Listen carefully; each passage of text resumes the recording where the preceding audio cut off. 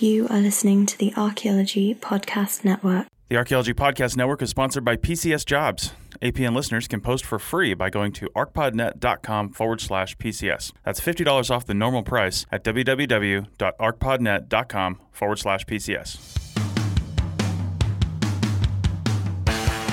Hello and welcome to the Archaeotech Podcast, episode 53. I'm your host, Chris Webster, with my co-host, Chris Sims.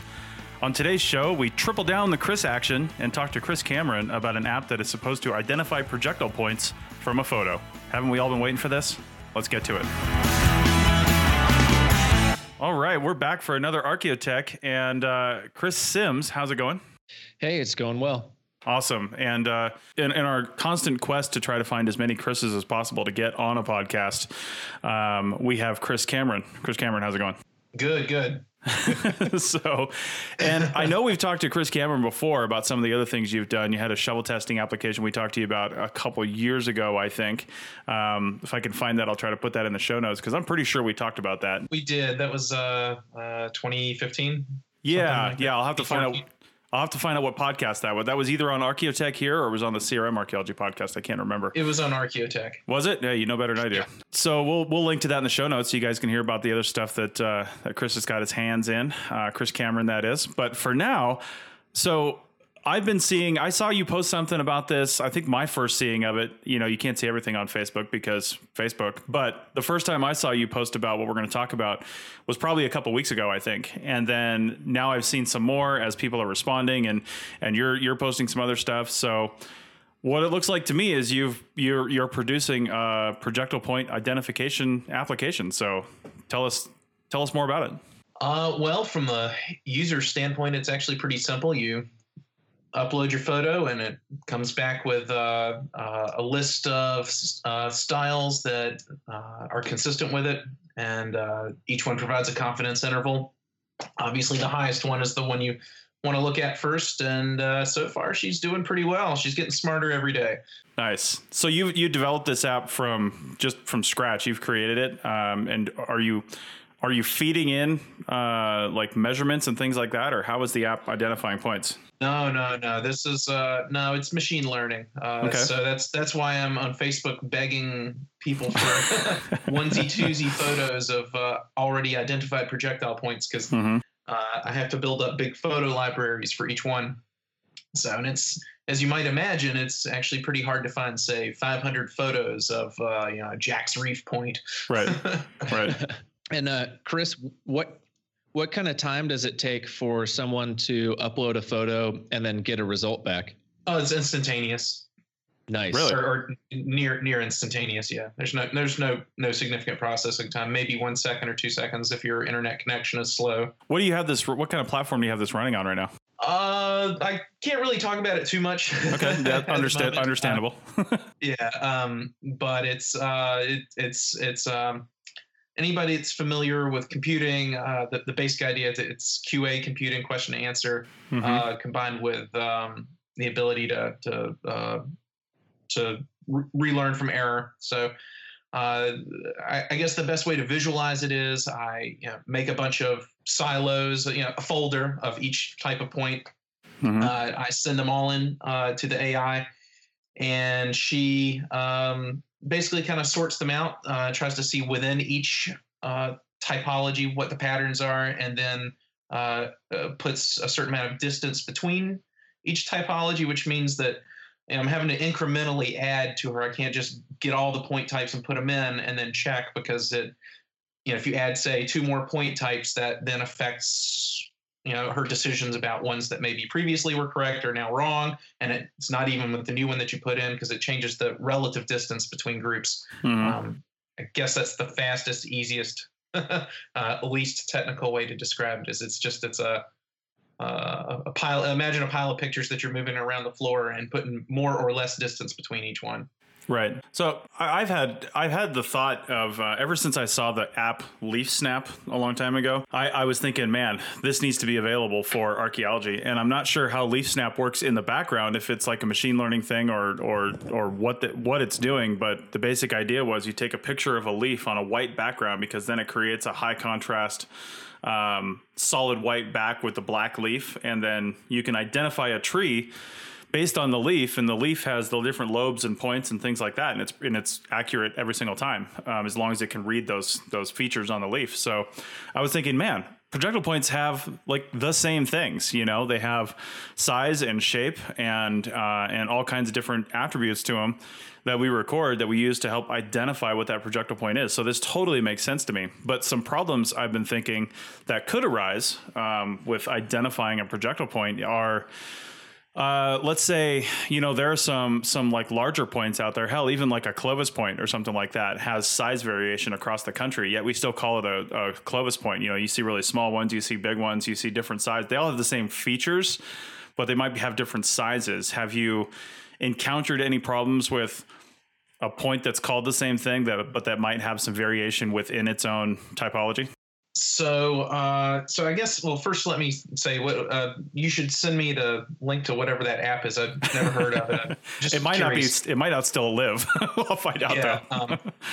No, we don't have to do things like put it on a white background or anything. Just holding it in your hand or on a table or on the ground in a picture seems to be plenty good.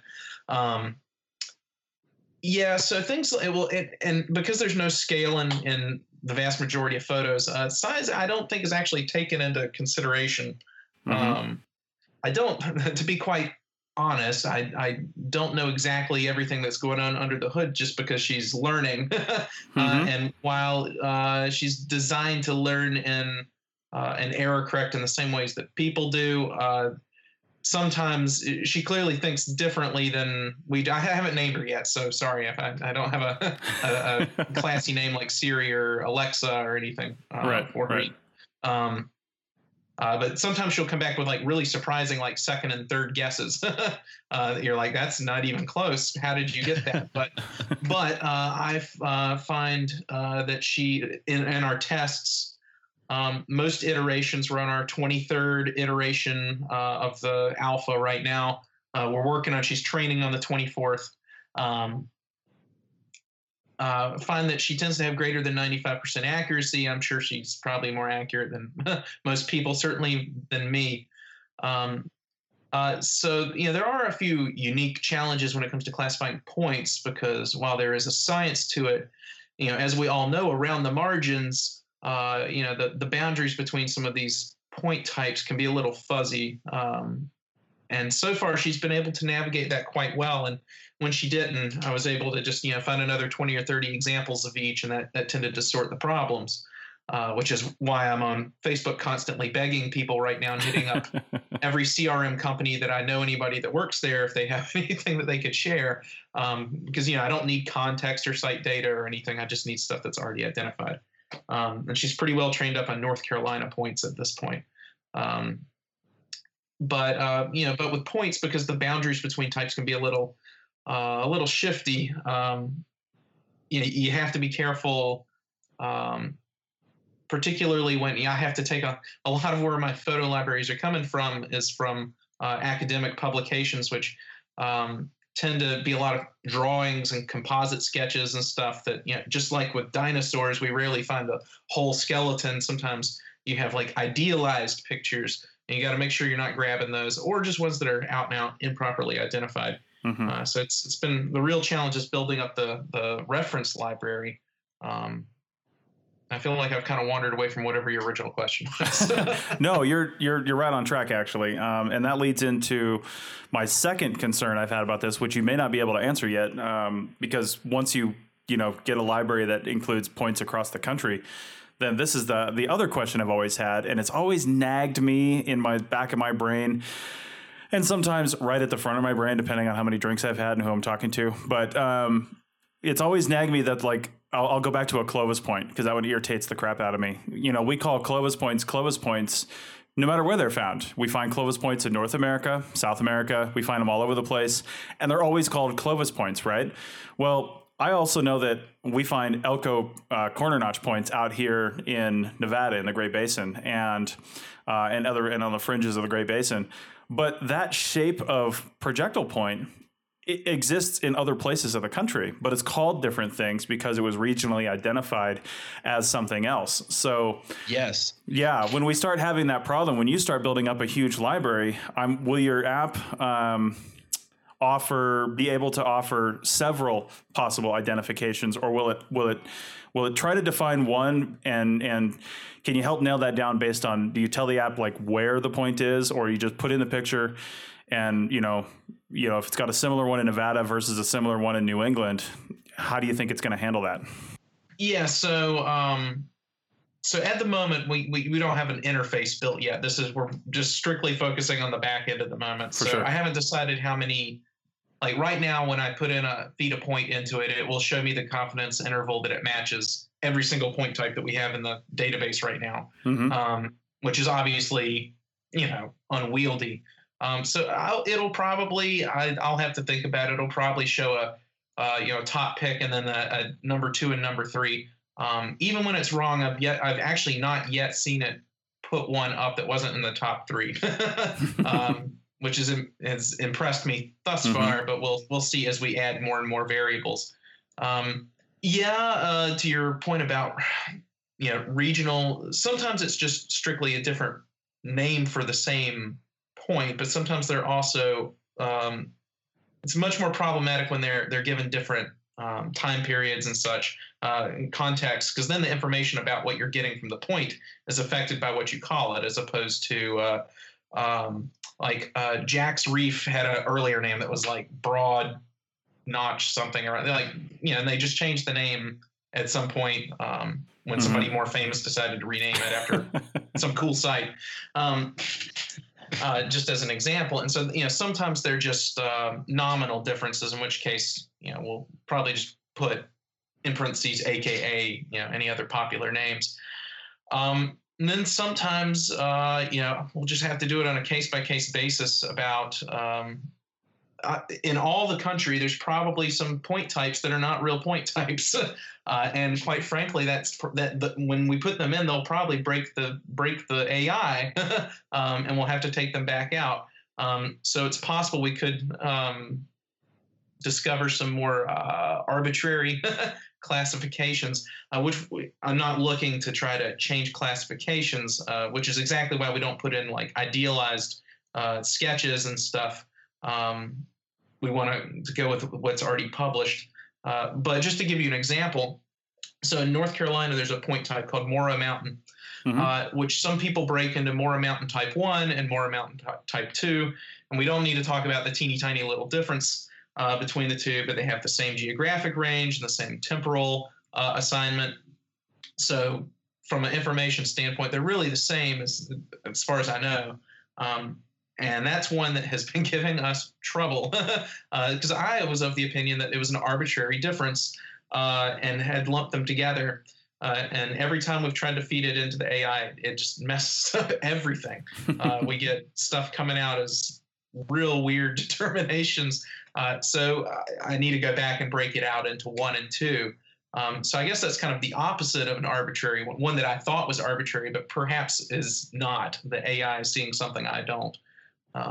But it could be the other way around, that there are two types that are split that perhaps don't need to be. Right. I'll just have to deal with those as they come. If there's some that we just can't find a list for, we'll just have a list of excluded ones. But I'd like to keep it under 5. Just because part of the reason why points were what I went with is just anybody that's ever tried to look up a point that they don't even have a background knowledge of where to start. The books, just the organization of the handbooks, by their nature, they're like, you don't know the name, obviously. You know the region you're standing in, but that may or may not be right if you're on the edge. And so you're left to just thumb through 100 photos of side notched ones, or it's like a bird book, like those field guides, where you're down to just looking by color, and you just have to look through 100 of them. And sure enough, the first one you find that looks like a reasonable match, you'll probably tap your finger on the page and say, that's the one, write it down and go about your business. So we're trying to improve on that, just to save people time and make it more accurate. Well, I have a personal feeling that as with all things we hand over to computers, it's going to have a pretty typical progression of, oh, good, this is exactly like we thought it was going to be. And wow, this thing is really smart. And holy crap, I had never even thought about that. As the computer gets smarter and smarter and smarter, as the AI gets smarter, I have a feeling that you may be, you or whoever's using this may be writing some papers on some redesigned point typologies in not too short a period of time. So, I think that could definitely be it. Like we're finding with just self-driving cars and how much crazy there is out in the world when the self-driving cars are seeing things. You see these videos and they're seeing stuff starting to happen before we can even react to it, before we even know what's going on. The self-driving car's slowing down. You're like, what the hell's going on? And all of a sudden a semi comes careening in because the car saw it. I think the AI is going to do the same thing with point typologies and regional identifications and what people thought was unique but isn't unique, or maybe it's more unique than you thought, or it's a different thing entirely and it's not the point you thought it was. But I don't know, Chris Sims. Yeah, exactly. I think it's going to be really interesting to see how this develops. And like we were talking about earlier on, in the reference to what was that, Leaf Snap? Yeah. There's also another similar app called PlantNet, and they use like shape recognition to identify plants. And the thing that has been a consistent comment for those is they're so powerful, but the only thing that they lack is just data, is just input. And so I feel like that's kind of a similar situation here where, Chris, you've been putting out a call for people to add these good high quality photos of points, and it'll be really interesting. High quality. I can take as little as 32 by 32 pixels. Oh, wow. Yeah. That's cool. Nice. But yeah, so it'll be cool to see how this thing develops as it gets smarter and as the reference library grows and all that. It'll be really interesting to see how this affects the debate over localized expression of points and stuff like that. And, as we get a larger statistical body to actually put some, like hard numbers to, different trends and different time periods and stuff. I think it's a really cool problem you're working on there, Chris. And I like trying to confuse it too. I saw the picture you put up just a day or two, Chris Cameron, where you put your own picture in there and it identifies you as a Clovis point. I know, maybe. That's awesome. Yeah, I'm not trained it on negatives because I figure no one's gonna, in seriousness, put in a photo that they don't know if it's a. You don't know archaeologists. You know the kind of pictures that are going to be put into this thing. You know what? I don't have to see people's dick pics, so that's maybe that's the real application for this. Is what kind of point is your point? Oh, Jesus. All right. Well, on that note, let's take a break and leave people with that thought, and we'll be back in just a minute with hopefully no more dick pics, but we'll keep going. More points. More points. Hosted by archaeologist Emily Long, Trial Tales is an archaeology podcast with stories told by archaeologists about the crazy world of archaeology. Emily weaves a tale of wonder and excitement with her intriguing questions and imaginative editing skills. Check out Trial Tales today at www.archaeologypodcastnetwork.com/Trial Tales. Now let's get back to the show.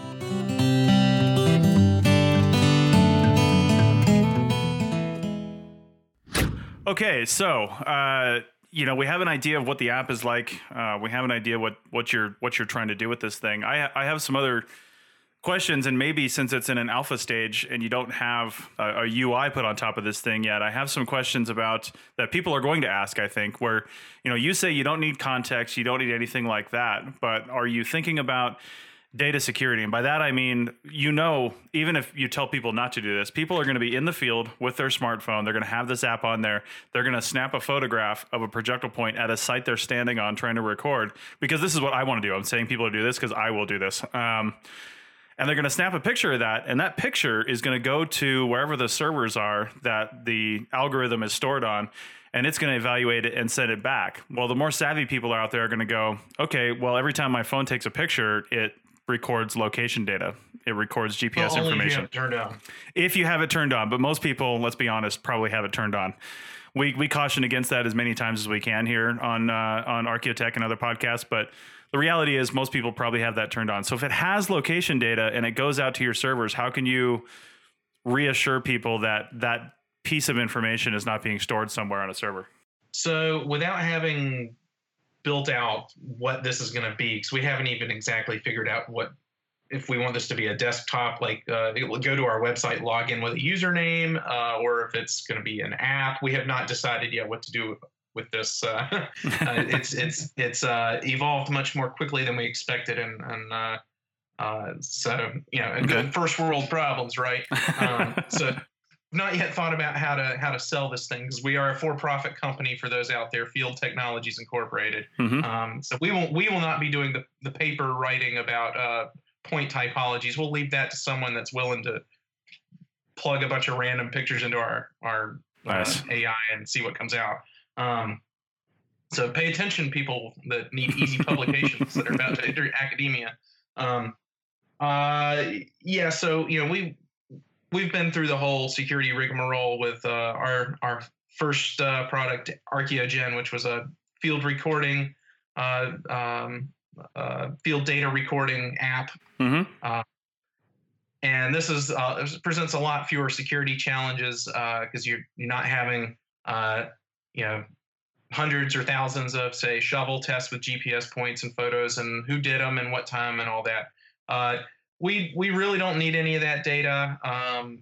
Also, there won't be a way to associate. Say you send in 5 different pictures, they won't really be associated, except that you did 5 different queries. We on our end have no reason or desire to try to figure out what you sent in, because we have no way to, our AI will just spit out the answer. There's nothing to learn from because there's no feedback. So your images would not be saved on our end. They'd just be kicked right back to you with an analysis. And quite frankly, no single picture of an arrowhead is going to be very sensitive. So we'll see what kind of SHPOs always have real squirrely, oddball questions that don't always make a lot of sense because they're not tech people, and there's more than 50 of them out there to deal with. But I having walked through that jungle before, I think it will be even easier this time around, because it's a lot less to deal with, a lot less data, and a lot less actual security concern, I think. So nice. I don't think it will be a serious question, but I could be wrong. Okay. Well, we'll just have to see how smart this AI gets, because we don't want to eventually find ourselves living in Westworld, do we, Chris Sims? No, we don't want to have any ghost in the machine here, changing the way we do things. It's shooting us in the back of the head when we don't do it right. Yeah. Oh, God. So that's okay. I just derailed my own thought process. I know this is still real early days, but are you starting to consider for the future, once you get this nailed down and you figure out how you're going to market it and what you're going to do with it, are you considering other artifact types as possibilities for identification? Yeah, I think historic ceramics is the obvious one. Because it's likely to have distinguishing features that are visible in a photo, unlike, say, native pottery, where oftentimes like the fabric of the pottery is a major thing. Yeah. We'll just have to see how she does with it. That's even more fragmented in styles than projectile points, though. But it's also well dated for the most part. I can see it working really well on like maker's marks on bottles and pottery, like historic pottery, because bottles, sometimes that's another good one. Yeah, because sometimes that maker's mark is just too fuzzed out for your human brain to figure out. Like it's too amorphous, or like on a piece of ceramic, it might be faded, or it didn't take well to begin with when they put it on and they put a glaze over it or something, and then the mark is complete. But the shape of the mark is something that an AI might be able to pick out and say, well, I can't tell exactly what it is, but it could be this, something like that. Yeah, and part of it will probably be determined by after this experience. And I never would have guessed that it would be so hard to lay my hands on even very well known, pretty ubiquitous point types, laying my hands on, say, 50 images. It's hard to find 50 images of anything that's not like a Clovis. Yeah. The images that you have confidence that have been professionally identified. When you get to some of these regional types, it's near impossible. I've got a bunch of them a bunch of folders sitting on my desktop waiting to be fed in that have like, say, 6 of a type. But if they're pretty local and there's not a lot of examples, then what are you going to do? And I do worry that historic ceramics would be one of those where everybody's got one picture. There's lots of guides that have one picture or two pictures of stuff, but that really doesn't get you very far if you want your AI to be very good. I don't know. Part of it's I'm not sure yet what the boundaries on her capabilities are going to be. But I think historic ceramics, the bottles, that sounds like a good one too. It might be the obvious next one. Bottles probably just because I think fewer people know how to look up bottles than historic ceramics. So that might be a good one. You might contact the folks over at DINA, the Digital Index of North American Archaeology, and I'm not sure what level of detail they have in that stuff, but I know one of their hallmarks is that they, if you're not allowed to see it, you don't see the location data, but you can probably see other data. And it depends on what the states have allowed to upload. So if any of the states have allowed them to upload, information or pictures about projectile points and things like that, you might be able to get access to that. And, or even contact some of the state site files places and just say, hey, let me back in your records for a little while and let me take some pictures. I haven't contacted DINA yet. That's a good idea. I've mostly been utilizing at this point better documented university collections and museums. Museums in particular tend to have drawers and drawers of unidentified stuff, but they tend to also have a lot of identified stuff. So you can kind of make a trade, trade in kind to help them out, because they tend to be very interested in the idea of helping to develop something that is an untrained volunteer can come in and suddenly spend a weekend identifying your points, right? Instead of needing to wait for an archaeologist's attention. So right. But I'm trying to utilize already existing images because it's very labor intensive to go and photo and write down a bunch of points. That will eventually be what I go with, but I might as well avoid doing that for styles that I don't have to. But ultimately, more and more data just makes it more accurate up to a certain break point. Just looking at it, none of our point types have this many, but it looks like after about 2,000 images, there's starting to be it does increase accuracy, but it seems to be decreasing returns to it takes a long time to upload this stuff, if nothing else, but it looks like decreasing returns to my time and the computer usage. Nice. I do have a question for you, Chris. What kind of portability are you looking at? You had mentioned that with a cell or Wi-Fi connection, it's like an instantaneous result. But as far as portability, do you foresee this being deployed in the field, even despite like connectivity limitations? Unless your cell phone can do several teraflops, I don't foresee this being sitting anywhere but on servers that we've contracted to hold. Yeah. I do see that workable though with with the workflow of things. Even if you don't collect a point, you can still take a good photo in the field and have a result for that on the back end in the office. And let's be honest, you never need to know right now what a point is. No. You can wait till you get back to your hotel room. Totally. I need to know now, damn it. It's the information age. It's 2017. I need to know 6 seconds ago. Well, that'll give you a chance to impress people by making a guess, and then when you are accidentally right, you can impress people. Nice. I did my own version of this on a site years ago out here in Nevada. We had a site that had very few identifying historics on it, and we had a couple bottle bases and didn't recognize the maker's mark, and but we could tell just by the material that it was on the cusp of being historic or not. So we actually needed to know right then whether or not we should record it or move on. And, because if we were going to record it, that's another 2 hours out of our lives. And if we're not going to record it, then we need to just move on and keep surveying. And so I took a picture while we were still of one of the bottle bases while we were still surveying the site, and sent it out on Twitter. And within probably 3 or 4 minutes, I had the Maker's Mark identified in a reference for where to find that. And it wasn't a recordable site. It was too new. It was too recent of a Maker's Mark. So saved us a ton of time. So you're right, though, with prehistorics, we're definitely going to record it every single time. So that not that big of a deal. But when you get into the historic realm, man, it would be nice to have an answer back soon, especially for stuff like that. But that being said, we're getting up into the era where, Gatorade bottles are historic. So who knows? It's anybody's guess.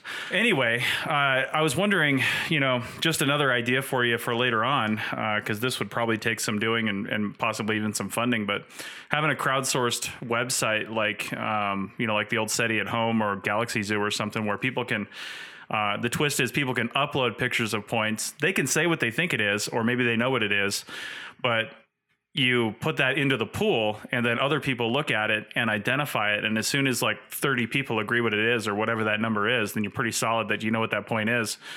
And then it goes into the AI, it goes into the silo for that point. That would bring in probably tons of stuff. And it would also legitimize, or at least bring in the ability for, I guess, hobbyists to upload photos and things like that. Yeah.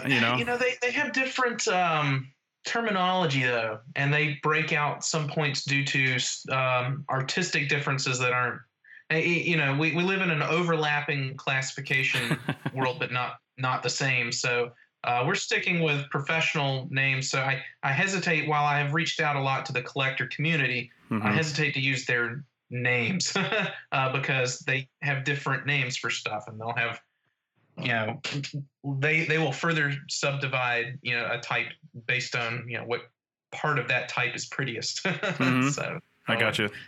Yeah. It's a rat's nest of naming differences there. So do you have any idea what do you think the charge for this is going to be, or where you're thinking, like what kind of range? Oh man. Yeah. So I don't know it. I suspect it will be cheap, but it will probably, I hesitate to put a number out there in case I come back and decide I can get a CRM company to pay more. But it will. I would be shocked if it was over. It will be a monthly subscription to make unlimited number of queries. Is it up to a certain reasonable ceiling, like 1,000 or something? Gotcha. Is probably the way it will be done. I like I say, the project has been progressing much more quickly than we'd expected. So I got to start thinking, because I got to put a UI on top of this, because I'm thinking I'm going to have a beta ready in a month. So nice. It's every day it's getting better. So do you have a maybe a rough time frame on when somebody might be able to see this as a purchasable thing, or at least a goal? Let's say a goal for a time frame. Well, I would like to bring it to market by the end of the summer. It may be faster. I mean, a lot of this is, the big holdup is finding photo libraries of point examples. Mostly working on the Eastern Seaboard right now, but that is the big holdup. If I had all the data today, I could probably have the AI ready within 2 weeks. Right. But I don't have all the data. I don't have 100 photos of every single point type in the U.S. So that's just not an option. So that's going to be the big one. Okay, Chris, you got any more final questions for Chris? My wheels are just spinning. I'm still caught up on the whole idea of localized expression and wondering how that'll be addressed in the UI, because there's I guess a lot of double entries, you could probably call it, and I encountered a lot of that when I lived and worked in Kentucky. There's so much debate regionally over these, especially over like late archaic stemmed points in the Ohio River Valley. And it's like, if you're in Louisville, Kentucky, they're going to call it a French lick phase point. If you're anywhere else, they're going to call it a Karnak point, something like that. And they're essentially the exact same thing. And then with the diversity of chert types and all that, it can be any color of the rainbow, and they're all basically the same point. So it's just going to be really cool to see how this shapes out in the AI and in the UI. in the last minute and a half here, Chris Cameron, where can people send you photos, and what are the requirements for those photos that you need? Oh my goodness, yes. So the easiest is probably my work email, which is ccameron@fieldtechnologiesinc.com. All one word there. Or if you're Facebook friends with me or know someone who is, you can find me there. Just photos of, it could be a tray full of points, it could be a single point you're holding in your hand or looking at on the ground. As long as there's you know what it is already, and I can check it quickly to make sure you know what it is. That's all I need. I don't need to know where you found it, or it doesn't need to be good lighting or a high quality photo. That's the big thing. And like I said, I mean, I can even take if you're a museum curator, please contact me. I just take a picture of your tray and with a list of what everything is, and nice. I can even break it into photos that way. And we don't need a measurements or any scale or anything in there? Nope. No scale needed. No idea what the material is. I don't need any of that.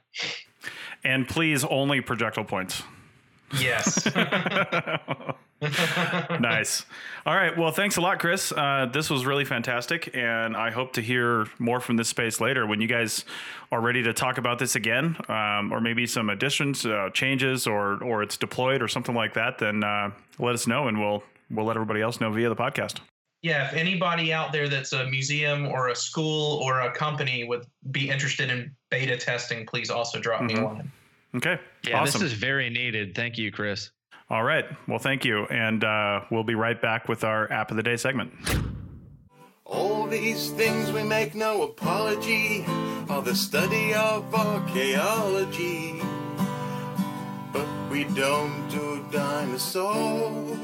Did aliens build Stonehenge? Did the Easter Island statues walk? Did the Vikings colonize Midwest America? What does mainstream archaeology have to say about all of this? Listen to the Archaeological Fantasies podcast and learn about popular archaeological mysteries. Hoax or fact? Learn to tell the difference with Dr. Kenneth Fader and co-host Sarah of the Archae Fantasies blog. Check out the show on iTunes and Stitcher Radio and at www.archaeologypodcastnetwork.com/Archae Fantasies and get ready to think critically. Let's get back to the show. Funny beady blokes, you will see, are a staple of archaeology. Okay, we're back from the break. -1 Chris.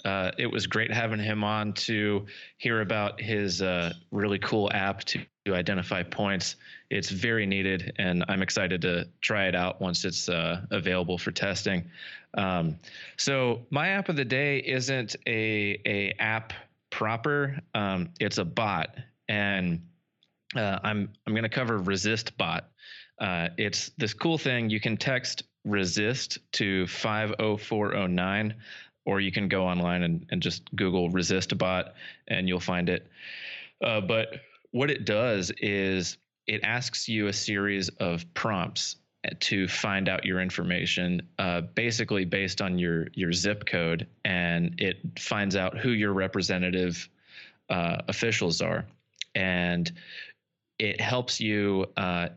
It helps you stay more civically engaged for various political causes and all that. So the reason I'm covering this is because on the CRM Archaeology Podcast, episode 111, we talked a lot about civic engagement and political action in the face of Bears Ears National Monument and various other laws that are either on the table or have already happened that are threatening cultural resources and heritage and really our whole livelihood. Just text resist to 50409 and get started, and you'll figure it out. It's pretty easy. Awesome. And yeah, if you're listening to this in real time on the day that this came out, the CRM Arc podcast was yesterday. So like you said, episode 111, check that out. Okay. So I'm going to cover SanDisk, if you guys have, I've talked about this before on various podcasts, but SanDisk is a company that does all kinds of things. You may know them from, you may know SanDisk from such apps as, they make they make hard drives, they make, USB drives, they make all kinds of stuff. But one of the things I found really useful back in when I did a couple projects on Navy land, and Chris was out there too, a couple years ago, was this little USB stick that they had called the SanDisk Wireless Connect flash drive. And the one at the time had this little door in it that you could open up that actually pull out the micro SD card that was actually the memory for the stick. So you could spend $30 on the smaller one rather than $60 or $90 or $100 on the bigger ones, and just replace the micro SD card.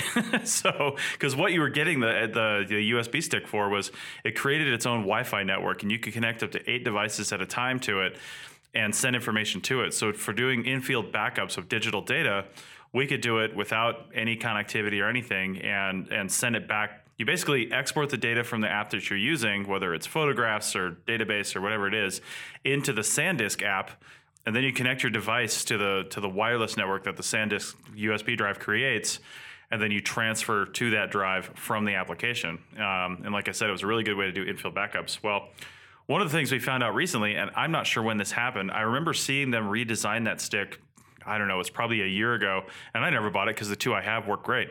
But we bought a new one for Codify and found out that the old SanDisk app that they had, which is kind of this blue app icon, doesn't work with the new stick. So they must have changed something in their programming. It's still a free app. I don't know why they had to change the app entirely. They're both still available on the web, on the app stores, because you need the old one if you have the old stick. So, well, actually, I haven't checked that yet. I don't know if you can use the old stick on the new app, but I know you can't use the new stick on the old app because we tried that. The new one's got some fun little graphics on it, things like that. It looks like carbon fiber or something. I actually bought one yesterday, but I haven't had a chance to really play with it. But I did download the app. It seems pretty intuitive, pretty straightforward. They kind of dumbed it down a little bit, which kind of makes it a little harder to use, but it's still pretty simple for all intents and purposes. So this is really not necessarily an app review, except to tell you that get the right app. And also some things they changed. So it's more of a product review, I think. Some things they changed on the new stick. It's cheaper. I bought the 64 gigabyte, which only cost me, I think, $35 or something. The 64 gig on the other one was somewhere around $60 or $70 a few years ago. So it's cheaper, which makes sense because memory prices come down as you move forward in time. So that's cool. They took away the little window, so I'm not sure what their memory source is now internally. Probably just what it usually is. It's not a little micro SD card anymore, though, probably, because you can't access that anymore. So that little trick is gone. Plus, another thing they did was the old stick had this retractable cover on it for the USB port. It didn't cover the USB port end entirely, but it did slide up to where it like made it so most of the USB port was not visible, which didn't really matter that much, but it was a nice little cover. Well, this new one has a removable plastic cover that also doubles as kind of an antenna extender. But the problem is for fieldwork, that cover is going to be gone. It's not going to last. So it still works without it. You probably just need to be a little bit closer. I'm not sure how much it extends it. I haven't tested that kind of range, but those are some of the small changes. For what you get for such a small package, though, and $35, I don't care what the problems are. It still works really well, and it's still really great. Even if you're just backing up photos from your tablet or your smartphone in the field, and you just want to have that extra security, you can do that to this really fast, really quickly while standing on the site before you go to the next site. And you can just have that peace of mind backup. So it doesn't remove things from your device. It just copies them from your device. So now you have it in 2 places. So yeah, and it's a great device and really a great app too, because you download the app on your tablet that lets you connect to this device, and the way the workflow goes, as Webby was saying, you transfer whatever data off of your device into the SanDisk stick, and then you connect the stick into a computer so that it gets whatever your data is into the computer for report writing or artifact cataloging and so on and so forth. And so it's a really a must-have device for paperless archaeology. Mm-hmm. Yeah, and Chris, I don't remember because we switched crews around a little bit when we were both working together on that China Lake project, but I know my workflow at the end of the day, and sometimes we did this when I was crew chiefing, if we had like a big site, lots of elements to record, sometimes we do this during the day at the end of the site recording, but we were all using tablets, and we all had tap forms, so we were recording our separate things on our tablets, and at the end of the day, I would turn on the drive home. I would turn on that SanDisk app, and the people in the car would export their data from Tapforms, which means their photographs and their CSV data. It was a simple one-button thing from Tapforms. They'd move that over to the SanDisk app internally by just using the open-in function on iOS devices. And then the nice thing about the SanDisk app as well, which was really great for us, because Tapforms, if you're exporting, California DPR 523 primary form A, that's what it's going to be called on every single tablet. It's going to say, here's 523 DPR A, or whatever we called the form, .csv. And we're like, well, that's not helpful if I've got 3 of those. So, and you can't rename them in that application. So if you're using an application where you can't rename the export file, in the SanDisk app, you could rename it. So before they uploaded to the drive, which was just sitting in the center console of the vehicle on our way home, I had people rename their files. So it would rename it by tablet number. So we had tablet numbers. So it's like iPad 6, then the date, then primary form A, or whatever the heck whatever they were doing, and then everybody could do that simultaneously. You didn't have to do it one at a time, and it was usually finished within the first 5-10 minutes of the drive, unless somebody had some information they were modifying, and then they would just do it later. And then the battery life on these things, again, I haven't tested it on the brand new one. I just got it yesterday, but the battery life was amazing. I almost never charged it. And when we got home from work and I plugged it into the computer via just the because it is a USB stick, when I plugged it into the computer and we were transferring data from it, every time you plug it in, that's how you charge it. So it just charges off the USB part when you plug it in. So you probably never have to consciously charge it, because you're taking data from tablets and putting them into a computer. And when you do that, you're actually charging it. So yeah, it's a pretty great little device. Yeah, it's awesome. And we'll probably talk about this aspect more in depth on the CRM Archaeology podcast. But I know that, for the field archaeologists, they really appreciate not having to do more work outside of work, as it were. And so, if you knock out your paperwork, if you're going to call it that, on a tablet, on your drive back to the office or back to the hotel or whatever, it's just one less task for the field archaeologist to do at the end of the day, when they're back home or wherever. So that's nice too. All right. Well, I think that ought about do it. So if you've used this, or I know there's a few other types of wireless transfer mechanisms that people can use in the field, but I've never used them. So if you use one of those, leave us a comment. If you use these, leave a comment. If you have some, let's crowdsource the risks and benefits of using these types of things, and get people's comments. So, and then resist and join the movement, whatever that means in your local area. Yeah. Nice. We don't want this to become Westworld, where 4 people are pulling the strings and we're all just marionettes on a landscape. Yeah, man, we don't even know if it's 4 people. What if it's just the one? It could just be the one. You're right. So, all right. Thanks a lot, everyone. Thanks, Chris. And we'll see you guys next time. See you.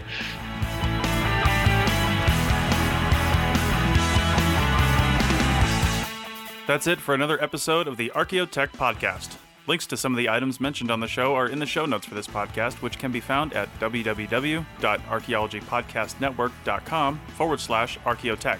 If you like the show and want to comment, please do. You can leave comments about this or any other episode on the website or on the iTunes page for this episode. You can also email us at chris@archaeologypodcastnetwork.com or use the contact form on the podcast webpage. If you'd like us to answer a question on a future episode, email us. Use the contact form on the website or tweet your questions with the hashtag Archaeotech or tag @ArchPodNet in your tweet. Please share the link to this show wherever you saw it. If you'd like to subscribe to this podcast, you can do so on iTunes or on Stitcher Radio. You can also type the name of the podcast into your favorite podcasting app and subscribe that way. Don't forget to go over to iTunes and leave a review of the show. It helps us get noticed so more people can find our podcast and benefit from the content. Also, send us show suggestions and interview suggestions. We want this to be a resource for field technicians everywhere, and we want to know what you want to know about. This show is produced by Chris Webster and Tristan Boyle, and was edited by Chris Webster. This has been a presentation of the Archaeology Podcast Network. Visit us on the web for show notes and other podcasts at www.archaeologypodcastnetwork.com. Contact us at chris@archaeologypodcastnetwork.com. Thanks again for listening to this episode and for supporting the Archaeology Podcast Network. If you want these shows to keep going, consider becoming a member for just $7.99 US a month. That's cheaper than a venti quad eggnog latte. Go to arcpodnet.com/members for more info.